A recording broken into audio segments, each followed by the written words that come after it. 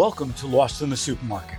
We all know in the food industry that our mission should be to share wholesome food that nourishes and fuels our body without compromising flavor, nutrition, or convenience. Frankly, that's something that we want every food company to follow. We need that. We need that for our health. We need it for our sustainability.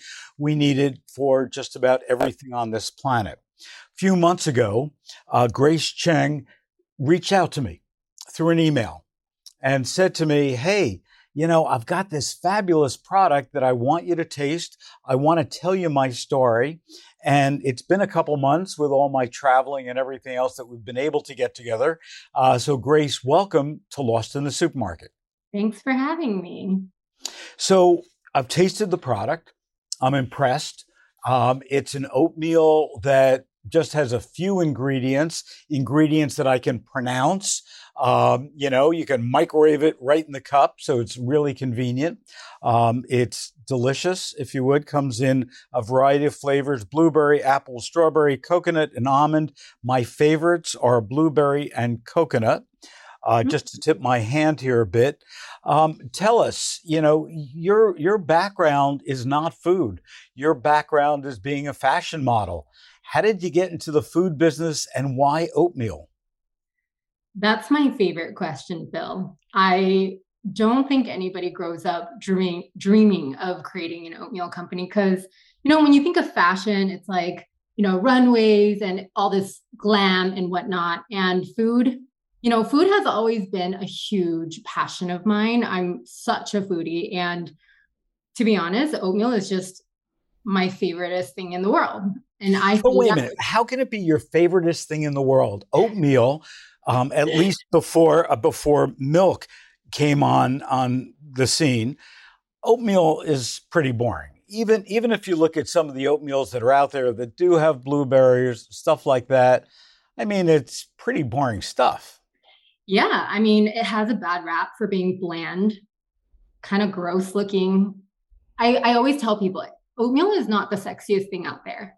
And what we're trying to do is make oatmeal sexy again. Because here's the thing, throughout my crazy life of going to full-time business school, doing just modeling, traveling the world, doing all the different shows, castings, just long, crazy months, to be honest, right? Oatmeal was one constant that got me through my busiest days. And I say that with so much confidence because, even after my first circuit of Fashion Week, going from New York to London, Milan, Paris, the whole shebang, when I got home, the first thing that I missed was my oatmeal. And it was an insane experience, being able to walk for these big time brands that I grew up admiring my entire life. My first show that I walked was for Marc Jacobs. And so as you can imagine, I was speechless. I was just so humbled by the entire experience. But somewhere along the lines, I just realized, I've always been the kind of person that wanted to start my own company. When you're a little girl or a little boy, I don't. I remember when I was a little boy, but never a little girl. Yeah. When you're a little kid, you're always asked, what do you want to be when you grow up? And I grew up with two entrepreneurial parents. And so I always knew I wanted to start my own business. I was always inspired by them, but more than anything, I never wanted to work for anybody else. However, little did I know that meant working double the amount that I would if I did actually just work for a different company. And, like I said, I've been eating oatmeal for almost a decade now. Okay. I cannot get sick of it, but I never opted for the nasty sugar-filled, artificially flavored oatmeals on the market. I always made it myself at home. And that's what Mylk Labs is representing. It's my homemade daily oatmeal that I've been eating for so long that has nourished me through my hardest times. And I wanted to share that with the world because I don't think that we need to be consuming 20 grams of sugar first thing in the morning. I don't think that when, real fruit, freeze-dried fruit is readily available to us, why I would opt for fake flavoring. It doesn't taste the same. It doesn't give the nutrients that, the real thing provides. And ultimately, I think it's way more worth it to actually pay more for these types of real ingredients than just, you know, take the higher margin, just sell whatever to customers. And I'm not in it for the money. I'm truly, truly a believer of, you know, food is medicine and it can do so much for you just if it's done right. So, Grace, I want to go back to your modeling and food relationship.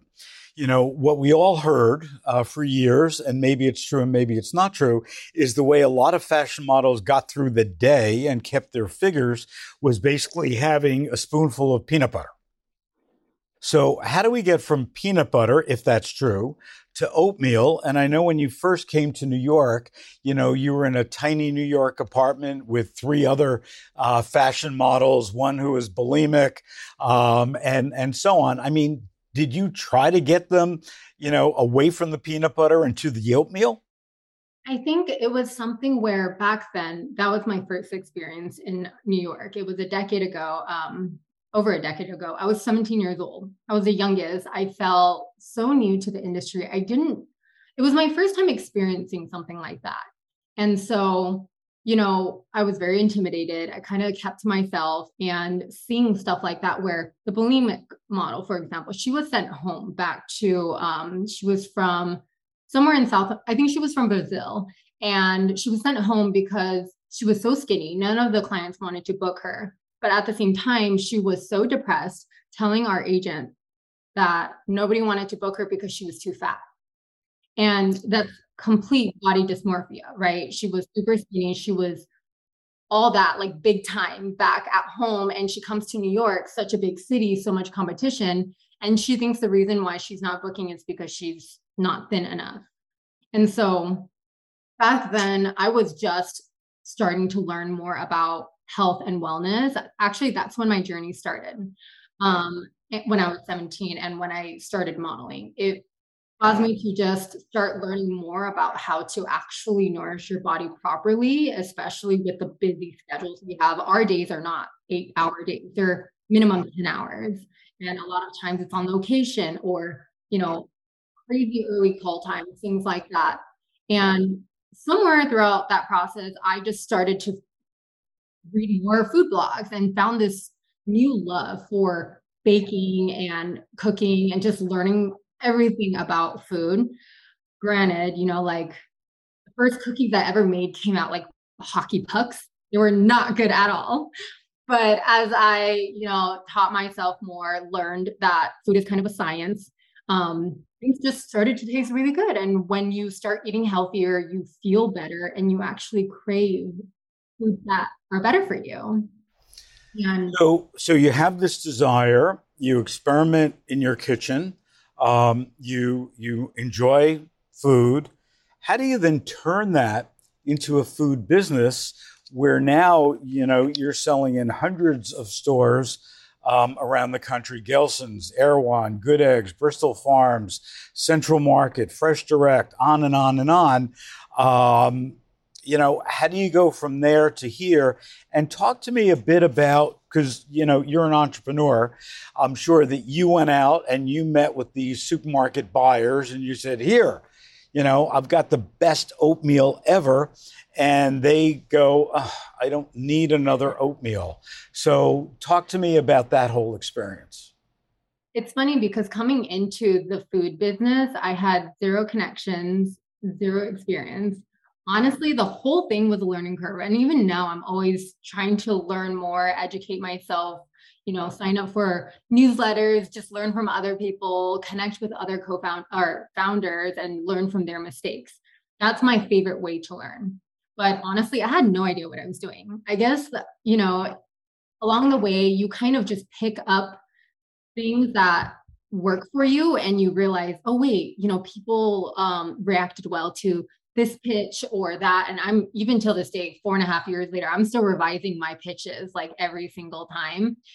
And I think it's funny because as a person who started and ran the company by herself for the first 3 years, I can only do so much in a day, right? And so most of my sales I actually did remotely. there's a lot of people, not until like an expo west or like a trade show where I actually met a customer of mine that I've been working with for years. And so a lot of it is email, like cold emails, picking up the phone and cold calling, giving the pitch. And I think people really can tell when somebody is passionate about what they're selling. It's not just like, hey, like, do you want to buy my product? It's more like, here's why you need it. It's literally the best thing ever, and here's why. And you tell them how not only are they going to benefit, but their customers are going to benefit, how you're going to move it off the shelf, what you're going to do to support them in order for all parties to win. And so it comes full circle, because if they sell a lot, that means the customers like it, and then they buy more from me, and everybody wins along the way, you know? And it's, I think, really just positioning yourself in a way where this is not a vendor buyer relationship. This is a partnership between the two of us. Share with me the worst experience that you've had with a supermarket buyer. I mean, typical, you know, things are like just getting hung up on, or being just having them be really rude. I wouldn't say, luckily, knock on wood, I haven't had any just like ridiculously crazy experiences where I was just left speechless. But I have heard friends, which I won't tell them their story for them. I have heard friends where they have gotten, and also Asian owned brands, where they've gotten like racist type of feedback. Wow. Yeah. I maybe I'm just lucky that I haven't experienced something like that. But you know, the worst, luckily, is just people being extremely rude to me and telling me, don't ever call me again. Unbelievable. I mean, the food industry has a lot of great people in it. But also, I remember when I first got started and I was working for my dad, there was a supermarket chain by the name of Wallbounds out on Long Island, and probably one of the premier retailers in the country. And I just graduated college. I was selling ham and cheese, not together, but canned ham and blocks of cheese. So I called on at that time the daughter of Julia Wallbaum was Dave Karen, and he was head of merchandising and buying. So I came in my suit, from college, and everything that I learned about selling from college. I walk in, and he, after waiting like 3 or 4 hours in the lobby, and then he gave me like, I don't know, 2 minutes to do it, and then he said, "Not interested, get out." So what I was taught in college is, on your way out, you turn around, you look, sorrowful, and you say, "Well, could you tell me, what I could do to really, embrace it and, get you to know it?" And he said, "Kid, get the hell out of here and never come back." So that's part of the food industry as well. And Dave Karen was honestly one of the best merchandisers ever, and one of the best buyers ever. And years later, I got to know him very well. But the truth is that being in the food business is a hard business. There's no question. And if you look at a category like the cereal category, and the subcategory being oatmeal, it is somewhat overcrowded. So how do you break through all those other products? How do you compete with a giant like Quaker who owns all the shelves? So, adding to what you actually said earlier, I just remembered a story that I'd like to share you. I'll be real quick and short and sweet with it. So, when I first started the company, I was 22 years old. I had no idea what I was doing. I had just graduated business school at USC not too long before. I think I graduated when I was 21. And, I had gotten into Gelson's pretty early on, and I went in for a buyer, not a buyer, a sales rep training meeting, trying to pitch my products to the distribution company, which I'm not going to name them. But, I come in, I'm the only Asian, I'm one of the only females, and I'm young, right? And I'm Asian, so I look even younger. And so they probably thought I was like a teenager going in. And so I stood in front of everyone around this big table, and you could tell that they didn't really take me seriously. They weren't really paying attention. And, I gave my pitch. I told them everything that, like, all my best points about the products. And they were like, okay, thank you. At the end, like, not much feedback. And, I think I experienced that a lot when I first launched the company. And it was something where, I love it when people don't take me seriously. And then I just show them with results because I go out there and I sell it myself. And that's kind of how I've like went about the first couple of years of my business, where, even with buyers, and this connects to what you just asked me, Quakers and all of that. It's a lot of it is social proof. And like, if people want it, retailers can't say no to not having it, but also understanding that our positioning is different than a big giant like Quakers. And while a lot of products can be similar on the market, no two products are the same. And it's your job as the manufacturer to help people differentiate why yours is better, whether it's, a big reason or a small reason. Literally, if you're able to get the point across as to why supporting Mylk Labs is better, whether it's, we're a small company, supporting smalls, buying minority owned, woman owned, things like that, where that's really big and focused on right now. And, low sugar, nowadays, gluten-free, vegan, that's almost like the standard. All the natural products, you need that. Otherwise, it's like, what are you doing in the space, right? And I think communication, just conveying the right information across, and again, being passionate. And for me, I don't have to try to be passionate. I just genuinely love oatmeal. I eat it every day. And so, I've been told even by customers, they're like, Grace, I can hear your passion behind your products. It makes me want to support you and see your brand succeed that much more. Two more questions. First one is, why is your product better?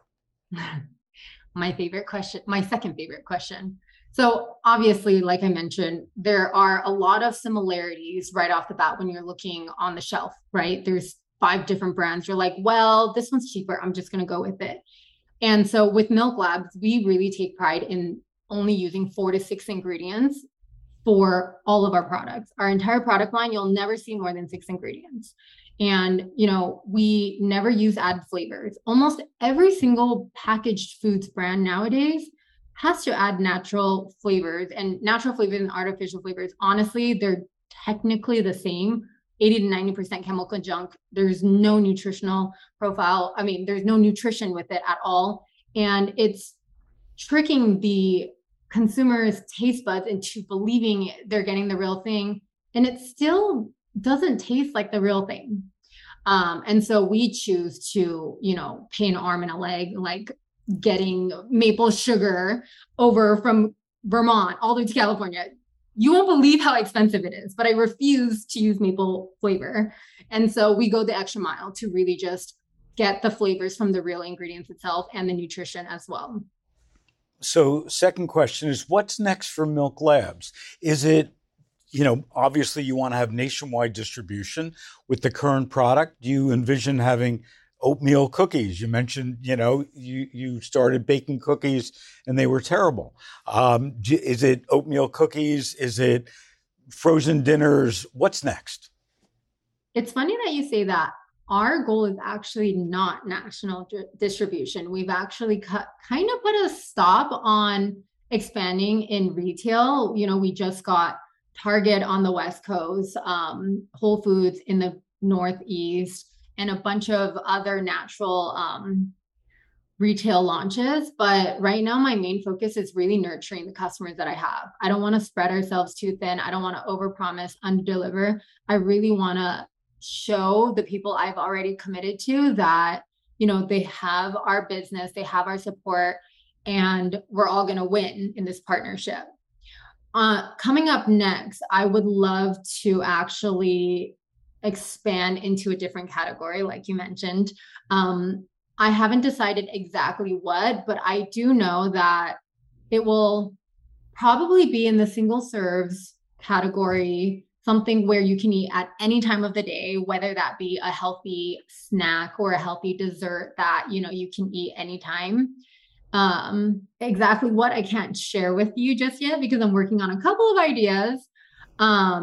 And, you know, it's something where I'm really excited to finally do, because we've been in oatmeal for a really long time. And I think a lot of people are ready to see more in different products from Mylk Labs. So, Grace, congratulations on your success. If people want to get in touch with you, give us your website. The website is mylklabs.com, and that's spelled MYLKLABS.com. Grace, congratulations, and we look forward to seeing more Mylk Labs products on our supermarket shelves. Thank you, Phil. I appreciate it.